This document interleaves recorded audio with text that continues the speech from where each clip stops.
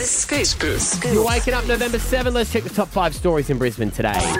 Yeah, there has been a bit of a reminder that do not take drugs. You do not know what is in them. They're talking about that ahead of schoolies. Yeah, it's almost that time of year. I think there's a couple more weeks of exams and then you've got Queenslanders going on schoolies and then after that you've got New South Wales. But they're saying that there has been a bit of a detection in powerful drugs entering Australia.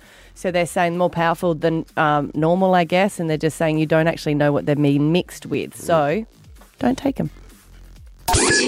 Prime Minister Anthony Albanese has invited Chinese President Xi Jinping to visit Australia during a very successful meeting in Beijing. It's like, I came to your place, you come to mine.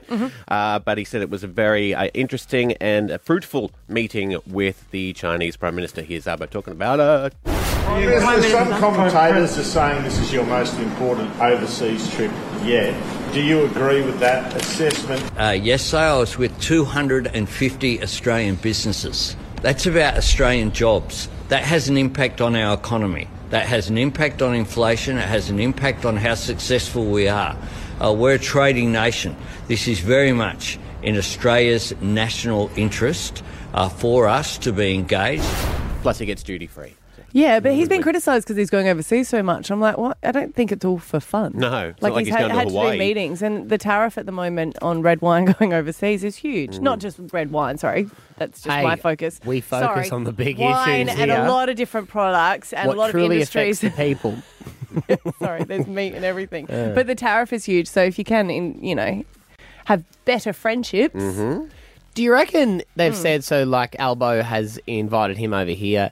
Do you reckon that happens a lot with world leaders where they go, oh, well, I've been to your place 2 or 3 times now. Next time, You've got to you come to over to mine. Yeah. Or if they bump into each other at those G20 summits, they're like, mate, We we really should have to catch up. up. It's been so long. Do you know the missus has been saying I should have you over? And come on, I'll smoke some meat. Come round. I got a koala couch you can crash if on. you invite them, that's what I want to know. Do you put them up for a comp? I believe. Oh, Like, they wouldn't have to stay there. Like, you could stay at a hotel or whatever it is. But, like, if you invite them over, like, what's the... Who pays for the Yeah. fuel and stuff like that? It'd have to be the visiting country, you would think. Well, maybe it's just an open thing that you pay for yourself. Because I can't imagine... Yeah. Like, did he invite himself over there? Or did the Well, Chinese government invite him? See, that depends. If you say, Invite hey, yourself, you I pay want to for catch it. up, Yeah. you would have to pay. Pay, But yeah. if they say, you need to come and catch up with me, then they should shout. Yeah. I'll just crash at the embassy. It's free. Yeah. 3. Thank you. 3. Welcome to the party. The federal government has announced a scholarship program to try and attract more people to teaching. They're struggling to get teachers with a national staff shortage, and they're starting with degrees in 2024. If you register for scholarships, they could be worth $40,000 to you.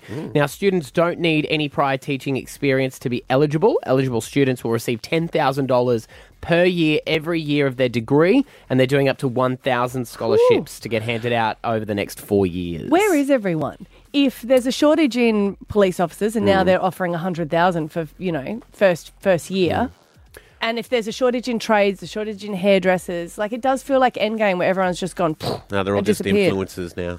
I think there are more. podcasts. There's also more opportunities in different fields. I know, you know what I but mean? what Like the fields? classic Like, fields. is there any field that's saying, no, we're fine? We're full. Technology, probably.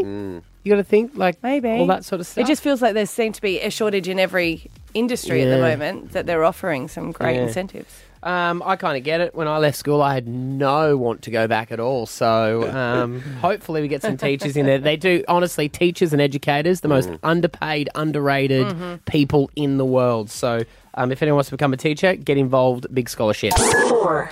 Well, this year's ARIA Awards is set to feature a big A-list lineup. I'm pretty excited about Dolly Parton. We do love her. Troye Sivan is going to be there as well. All those people are going to be taken to the stage on November the 15th to present awards. And G-Flip and Budgerah and a lot of other people, Jessica Malboy, are set to perform on the day. So Kylie Minogue has been nominated, but she's not going to be there because she's in Vegas. She started that on the weekend. Oh, a residency. Yeah, 6 months. Right.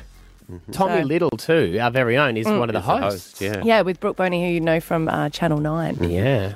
That's pretty amazing, though, to get the old... I know. Dolly, Nobody doesn't like Dolly Parton. I'm a little disappointed she's not going to be performing, though. That was my highlight when she changed the lyrics for us, working 4 till to... 10. What do we say, 4 to 10? Yeah. Yeah. Yeah, right. Added a couple of hours to that. Yes.